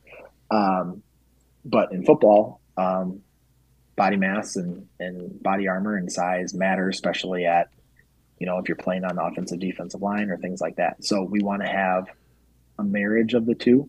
And I think we do a good job of blending those 2 worlds together in our program to continue to grow size and strength in our program, but not necessarily detraining or taking away from the speed development as well. And one thing we talk a lot about with our guys, so we measure, So truck stick is something that we kind of started to use in our program, and it's really momentum is what we're tracking. And so it's a combination of size and speed. And that's kind of probably our number one metric that we emphasize with our guys in our program as they go, because we've had kids who's, say, a sophomore and is going to be a good player for us. Well, to use one kid as an example, he's going to be hopefully a starting offensive lineman next year as a junior. He's only a sophomore. He, again, puberty is the best thing too that kids go through, right? I can't take fully credit for everything, but this kid he was 185 pounds coming out of the end of football this last year, and he was I think like 210 pounds as he's going into he's a thrower in track, right? So grew a ton, put on 25 pounds, 30 pounds in the off season. Didn't get a ton faster, a little bit, but shoot, now he can move 210 pounds as faster than he could move 185 pounds. So we might not see these huge jumps in speed, but when we start to marry the two, the momentum that kid can generate now on a football field is far and away better than what he ever could do. So for us, we're tracking momentum as much as anything else, because I feel that has the most direct correlation to success on a football field based on your position group than anything else when it comes to blocking and tackling, right? The more momentum I can deliver into you, or at least potentially generate, is the better. Now, I still have to be, good from a technique standpoint and be able to stop, start, change direction. I got to line correctly. I got to make decisions, know what to do. So, I can build a bunch of momentum. You also then have to apply that, and that's where the football specific stuff comes into play. You have to be a good coach and a talented player still to apply the stuff that you've built in the off season to the field. And so I emphasize that with coaches a lot who reach out. I get a lot of people that are interested in kind of that momentum, that truck stick concept.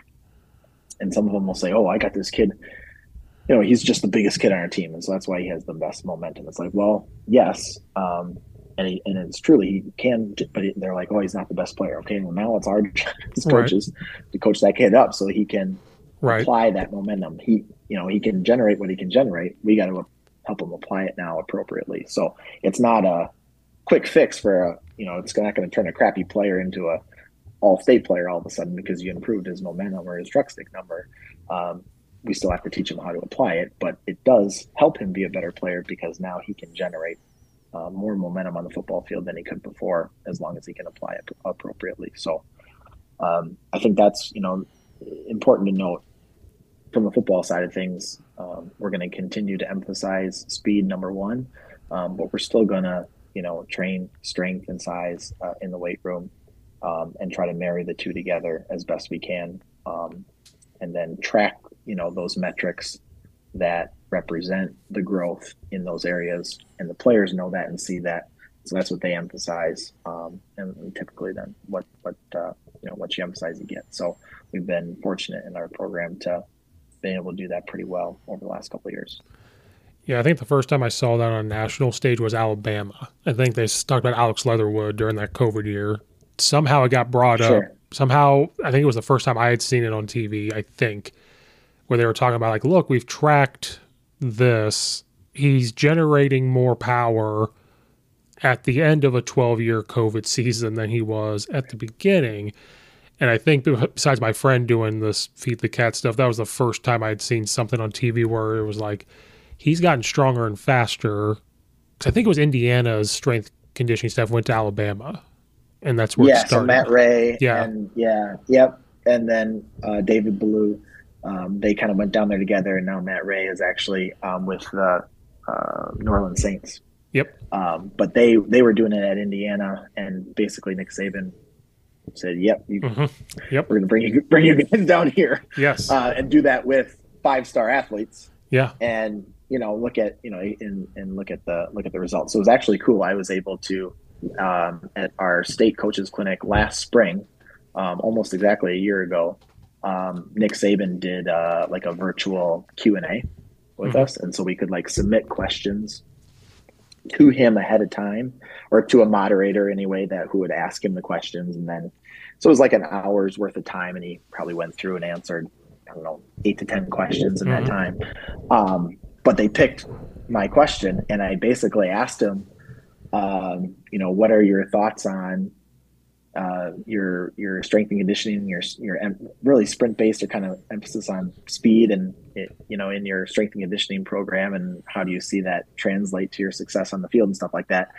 And he gave like a really awesome answer, like well thought out. Like you could tell he was very well versed in the process and the effect that it has on the players and their success in practice and on the field and stuff like that, from more of a speed and sprint based focus rather than size and strength. Mm-hmm. And just said, he saw a huge improvement in difference, and doesn't see it, going back to doing it the other way around. So it was really cool to hear, the guy who was at the top of the pedestal, yep, talk about who was willing to change a little bit the way his guys are trained and how they go about building those qualities in their players and what they value and what they think helps them be the best type of football players on the field. So I figure if it's good enough for Nick Saban at Alabama, then yeah, we can do it too, right? Well, who is it, TCU now that's doing it? Like, I think that's what Tony said. TCU went to sprint-based football and they got to the national championship game because, Michigan, they played Michigan and they looked fast against Michigan, like they were doing things. So to have that was kind of cool to hear Tony talk about that. Yeah, and they went, this year they had a couple, they had sprint, I think they sprinted like 2 or 3 days a week and tracked that through the year. And so it was awesome to see. I don't know that what they're doing necessarily in their program is revolutionary. I think the cool thing, Brad Dix and I were talking about this recently, and he just kind of mentioned, because he heard Kyle Bolton, who's their head guy, talk about it, or what they did, kind of their process. And it's like, what they're doing isn't necessarily revolutionary. It's similar to what he or I do in our program. I think it's more unique, the fact that they're doing it at a Division I program, and it's working with Division I athletes, and it's leading to more wins and stuff like that. So it's not, crazy out of this world stuff. It's just the fact that, hey, you can implement this at the highest level and find a lot of success doing it that way. Right. You told me your whole week, I'm looking at it and I go, really? Like, that's what I'm thinking in my mind, or it's more of, well, wait a minute, you say sprint. Does that mean you literally just run in a straight line?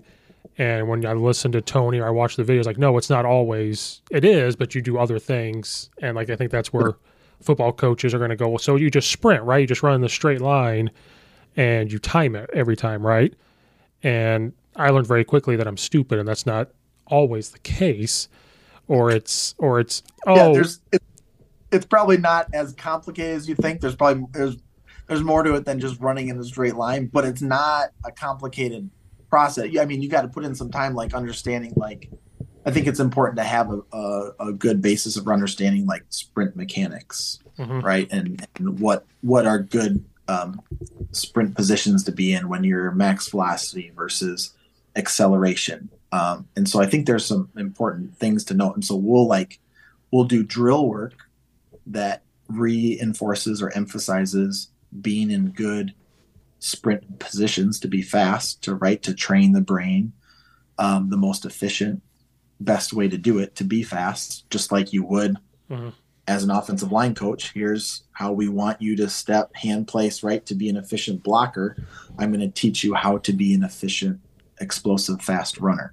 And so, we'll go through drill work, but it's like 7 or 8 drills that we do, and then there's some variations off those, and we'll pick and choose. We have a palette of things that we'll go through on a particular day, but it's probably no more than 7 to 8 of them. Because again, we want to be fresh and fast. So it's microdose everything, right? Just enough to elicit a response or an improvement. Minimum effective dose is the phrase we like to use a lot. So it's 7 or 8 speed drills, and then we're timing 2 sprints, whether that's fly 10, which is unlimited build up to max velocity for 10 yards.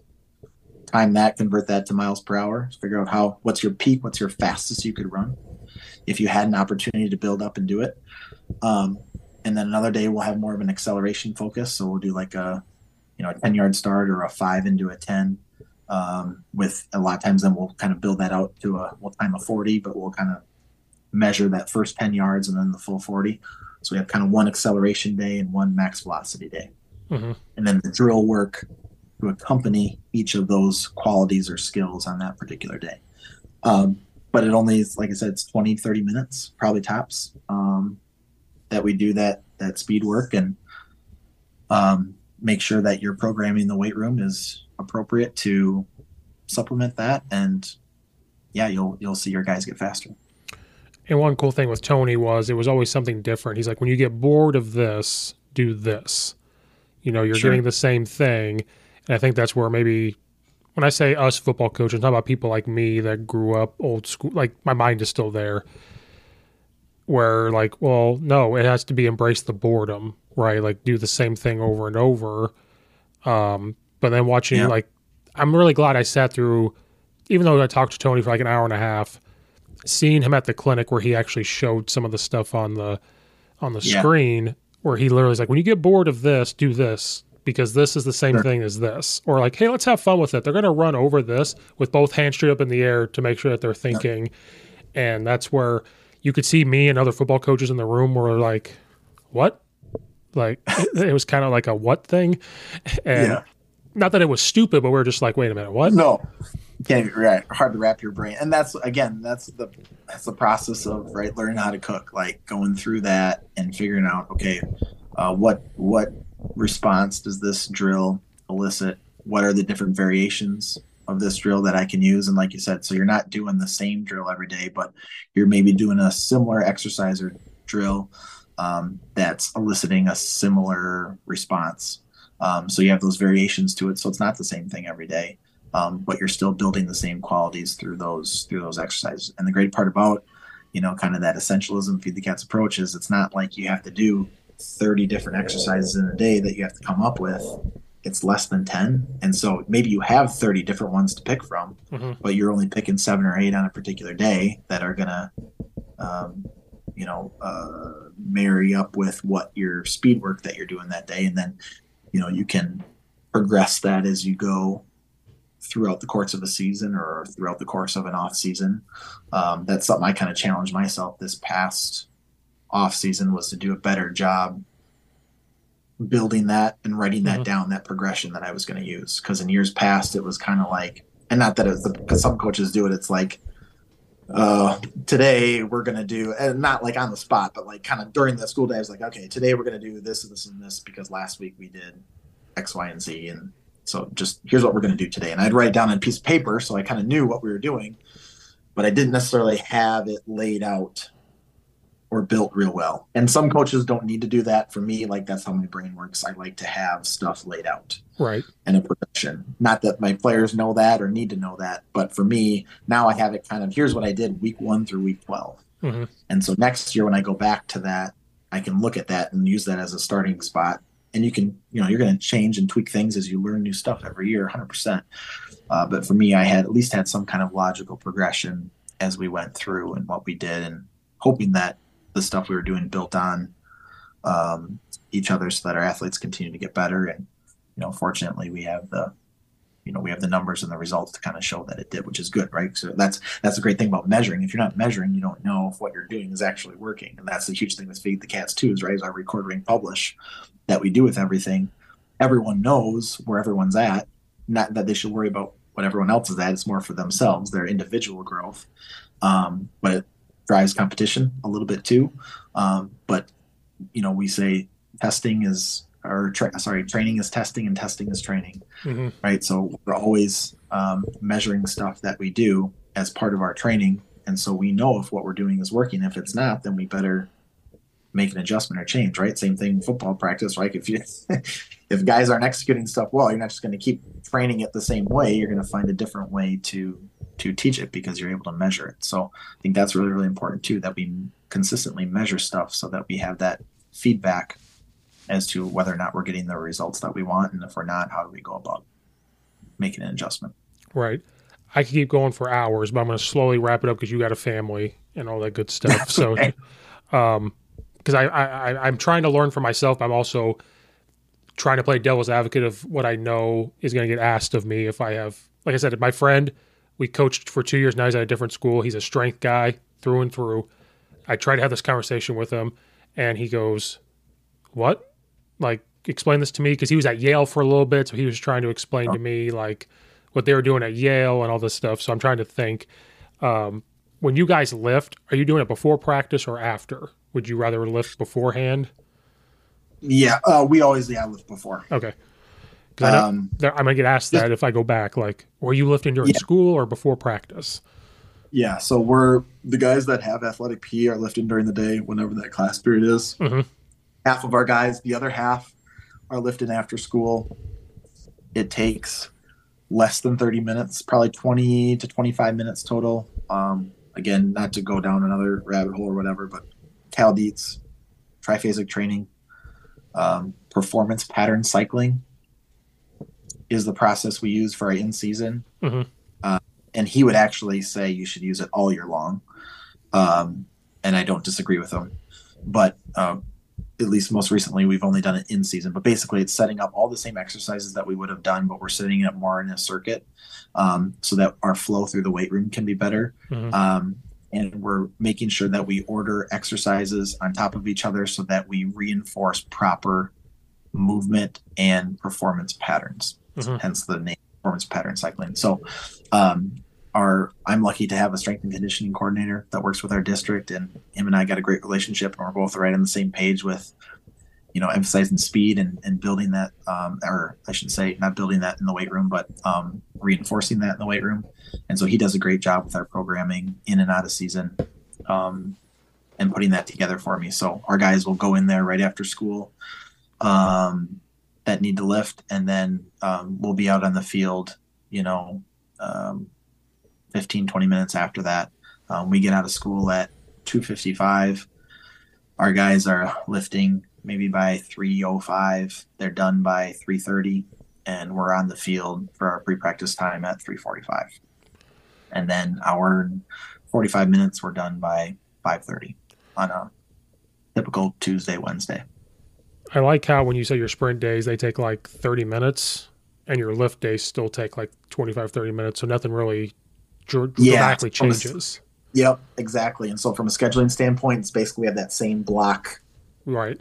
3 to 3:30 after school. It's either sprint day or a weight room day, Monday through Thursday. So from a scheduling standpoint for us as coaches and for our players, you can kind of expect, that same flow every day. So I think that really helps too with everyone and what they got going on. We used to do morning lifts and cut that out just because I know our guys weren't going to bed earlier mm-hmm. on the nights that they wake up the next day to lift. And again, if we're going to prioritize speed, then we have to be rested and recovered. And so the more sleep I can get for my guys, I know the faster, fresher they're going to be and better they're going to be at practice, better they're going to be on Friday from a performance standpoint at the end of the week. So we don't do any morning stuff anymore just to maximize. At least we're not the ones taking away their sleep time on our end. Right.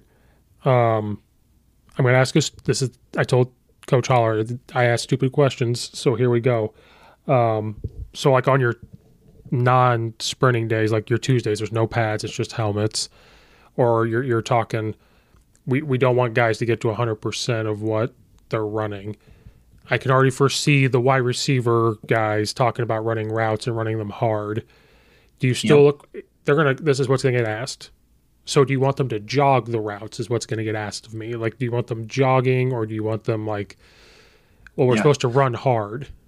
Yeah, no. And I would say no, like our guys don't, but what we don't do is we're not going to run our vertical go route where our guy is going to do a 40, 50 yard sprint to go catch a football. Mm-hmm. So we're going to do all of our quick game RPO screen stuff on a Tuesday. Okay. Our shorts. So everything's going to be probably under 20 yards. Okay. So they're probably never going to actually get up to max velocity on those days. Right. They're probably only going to be at, like if a guy can run 21 miles an hour, he's probably never going faster than 16 or 17 mm-hmm.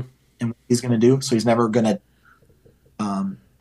he's never going to touch that max velocity or never fully stress the CNS necessarily. And then our recovery is going to be a little bit easier physically and neurologically from that. We're going to do a few less reps. Right. That we would maybe do on a Wednesday. Not significantly, but maybe, instead of a 15 or whatever, 15-minute anytime, it's like a 10-minute anytime. You know what I mean? So we're just trying to scale back as much as we can. We still got to get the essential work in, but we're trying to cut out as much as we can. So we're not getting up to full speed, limiting the contact, limiting the reps. So from a recovery standpoint, right, we're fresh coming into that full speed practice, a little bit higher volume on a Wednesday. Because maybe I'm stupid because they lift it, so now their body is it's not worn down, but they've done something. Yeah, we're turned on, right? Yeah, right. Yep. So everything, and that's like, we don't, I think you had asked about that, like what do you do with warm up and stuff too? We don't do any warm ups. We do RPR, which has been a game changer for us.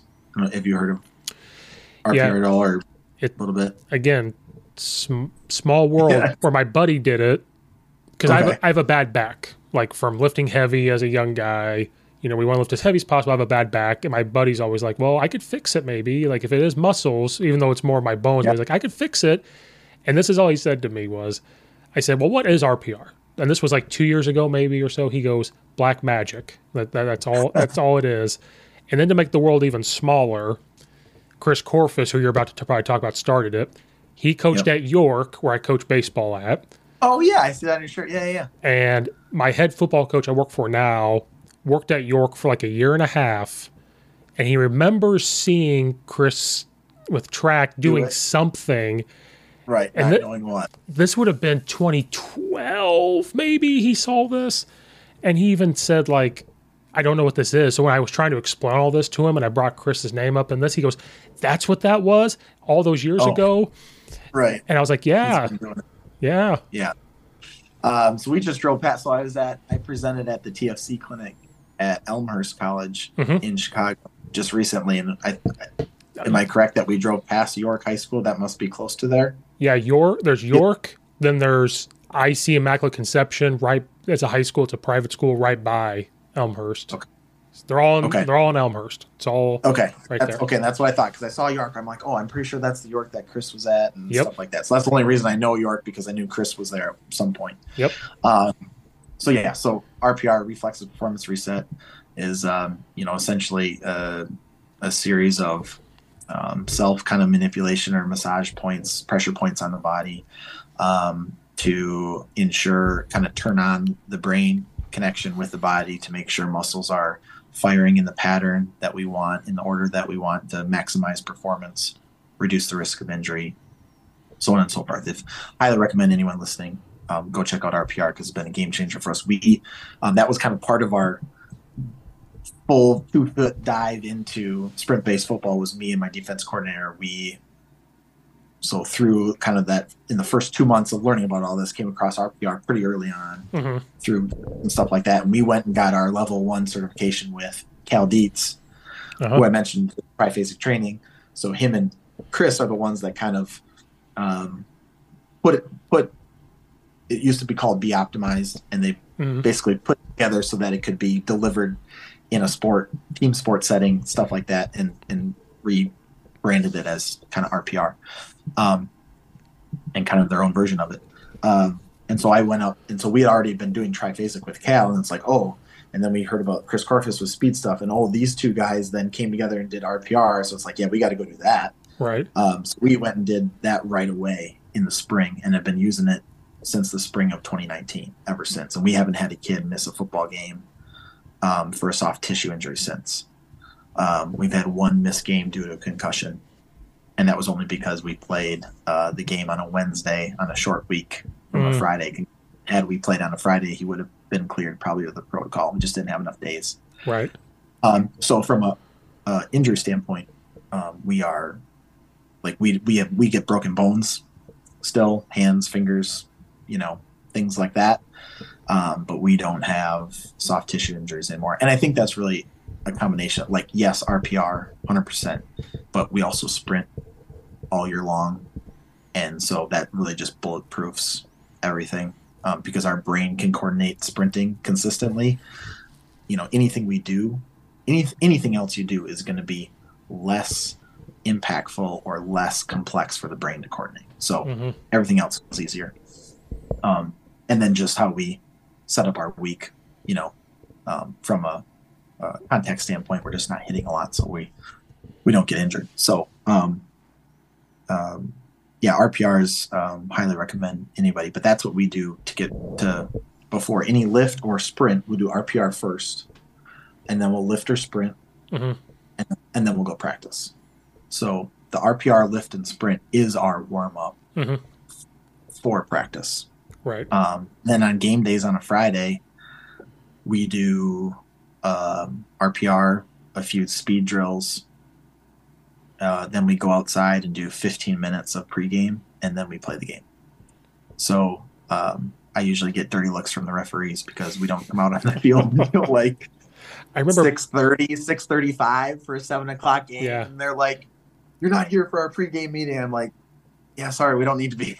So we prioritize, being fresh and fast on a Friday night too. And we're not outside doing an hour long pregame where we do 5 minutes of O, 5 minutes of D, Indy, a little bit of group time, some offensive plays, and then we play football. So, we really try to apply that, the same kind of process on a Friday night to get ready to play a football game as we do Monday through Friday or Monday through Thursday for a practice. The process for our guys is the same. So again, if we're prioritizing, if performance is important on a Friday night, we want that performance to look the same, right? Monday through Thursday. We're going to get ready the same way because performance is important to us Monday through Thursday. So we're going to set our guys up to be high performance and expect that in practice from them. Because that was the question was, well, what's Friday night look like? That was, you already had you were going to answer it. Like, what was that going to look like? Because I try to play devil's advocate with all this stuff. Like, well, what does this look like? What does this look like? And and because our school, our program wants to be different, so I'm out here trying to be different.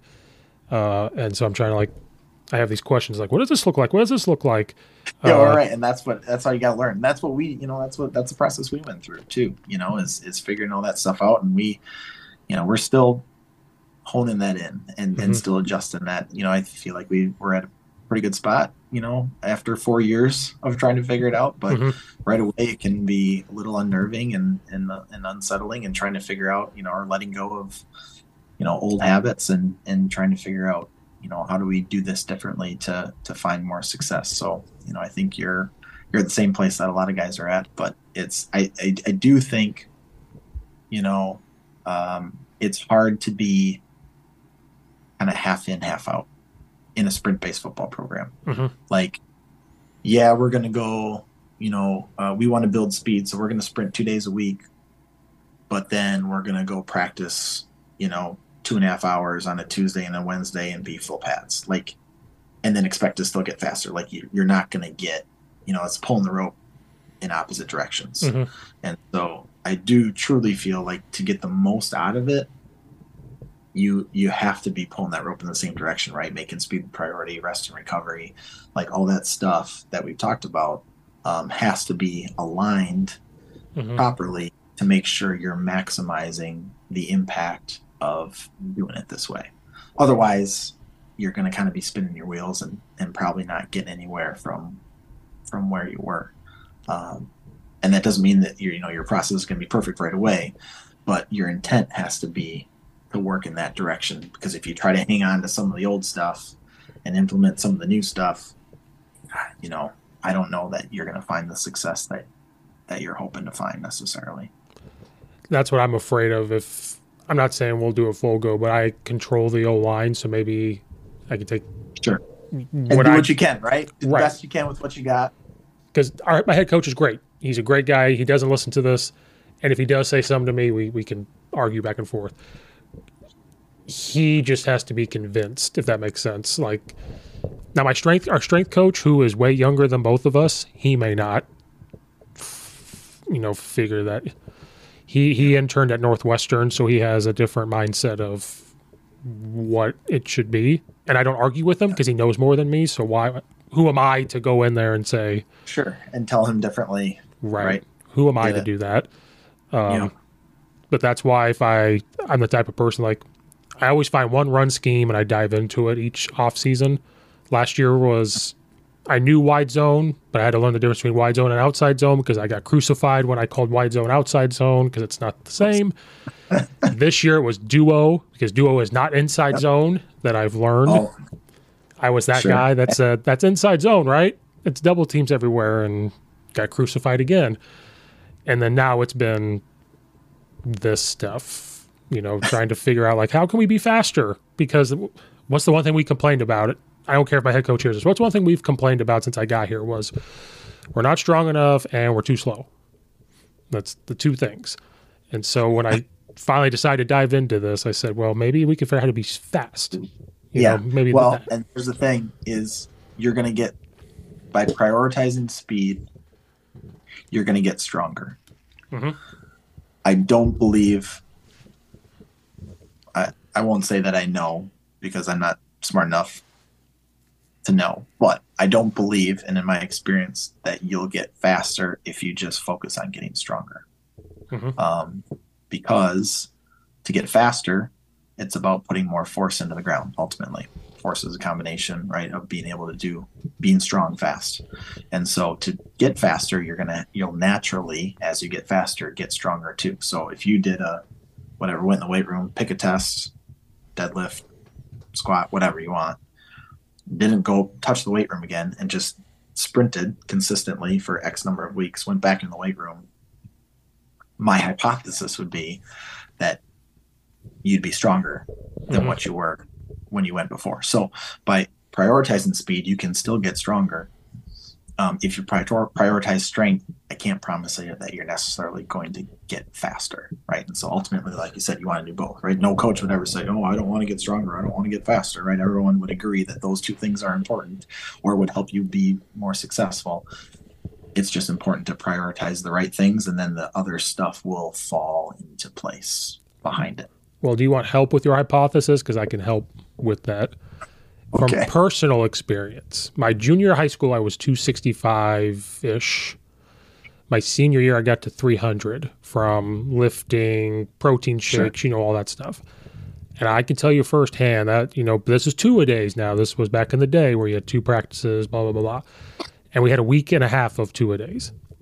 I can vividly remember the coaches saying, you don't look right. You look right. You're strong. Yeah, you weren't moving. You probably weren't moving well. And yeah, I was stronger. Don't get me wrong. Like, you got stronger, but they even said, like, something seems off. Like, when we would run, I wasn't saying I was fast. I was 260 some, but like, I wasn't in the way back. You know what I mean? Like, something wasn't looking right. Now, as the season went on, it's water weight. You start, you're losing a little bit. Then it started to feel better because you were moving. You're moving and sprinting. And, right. So there's your hypothesis. There's your hypothesis. I was lifting heavy. I was focusing on, like, I'm a lineman. I got to be big. I got to do whatever. Yeah. And when it got to that point, I can vividly remember that, like, I didn't feel right. And they were saying something doesn't look right. Like, it's not. They could see it. You could feel it. Right. Yeah. And it's like weight room strength is great if you're a power lifter. Yes. Right. Or competing in the weight room. Then that's right. Because that's the test, right? Mm-hmm. That's the priority is strength. But if you can't translate that or express that on the field, then, it's a waste. And that's where I feel with the speed stuff, getting faster is always going to have a positive impact on your performance. Getting stronger, not necessarily so. And so I think doing both is better. But if you had, if we had to prioritize, which you do, speed's going to be our priority, because the better you can move, the better you're going to be able to perform and execute on Friday. Right. I just wanted to help you. As soon as you said that, it clicked back with me. Like, good. Let me help you out there for a second. I'll use you as my reference if I need one in the future. And And you won't have a bad back like me from trying to. Yeah, there you go. Right. And you'll be healthier. Be 18. Exactly. Being 18 years old and trying to put 400 or 500 pounds on a squat bar and be like, let's do this. Like you were. Yeah. In the moment, it seems fine. Yeah. Right. Just hindsight's 2020. Right? Well, until you're 21 and your back goes out and you have to like shuffle your feet because you're like, I don't know what just happened. Like you're 21, your hips are out, your back's out, and you're going to a chiropractor once a month. Like it's just. Well, and you don't know until you know, right? You only know what you know, and so I think that's important too. As we know better, then we learn and we readjust and we do better. So, kudos to you for trying to improve your process. Yeah, I wish I would have known that a long time ago. Maybe I wouldn't have a bad back. And at baseball practice, every time I swing a baseball bat, I'm like, when's my back going to go out again? Like that's my fear now. But right, yeah, you don't want to live in that. Well, I'm also getting old too. I'm getting old. Well, you'll yeah. Say that's probably the hardest thing to swallow. Say I'm with you there. Brain still thinks he can do it, but physically, the brain thinks I can. My gray hairs and everything else tell me otherwise. When a kid challenges me in basketball practice to 1-on-1, I'm like, I could do that, and so I do it. And then I go home and I'm like, where's the ice bath? Where's everything hurts? Well, Coach, I realized I took a lot of your time. I could keep going on and on. So what will happen is you'll get a message from me again saying we got to talk because something else is going to click through. Hey, you bet. Yeah, we can go around too, and happy to be on anytime. This was a blast. So I appreciate you having me and the platform to kind of share what we're doing. And anyone listening, feel free to reach out. Happy to help grow sprint-based football and our Feed the Cats approach, and how we build healthy, happy, high-performance athletes in our program. It's just think a better way to do it. So thank you. Well, Coach Hall, Tony's like, you're drinking the Kool-Aid now, right? And I was like, I'm sipping on it. I'm sipping on it right now. You're guzzling it, right? Big gulps. You guys are guzzling it. I'm sipping on it, and I'm slowly starting to. Well, Coach, thanks for being here. Anybody out there listening, thanks for watching or listening, and we'll see you guys next time.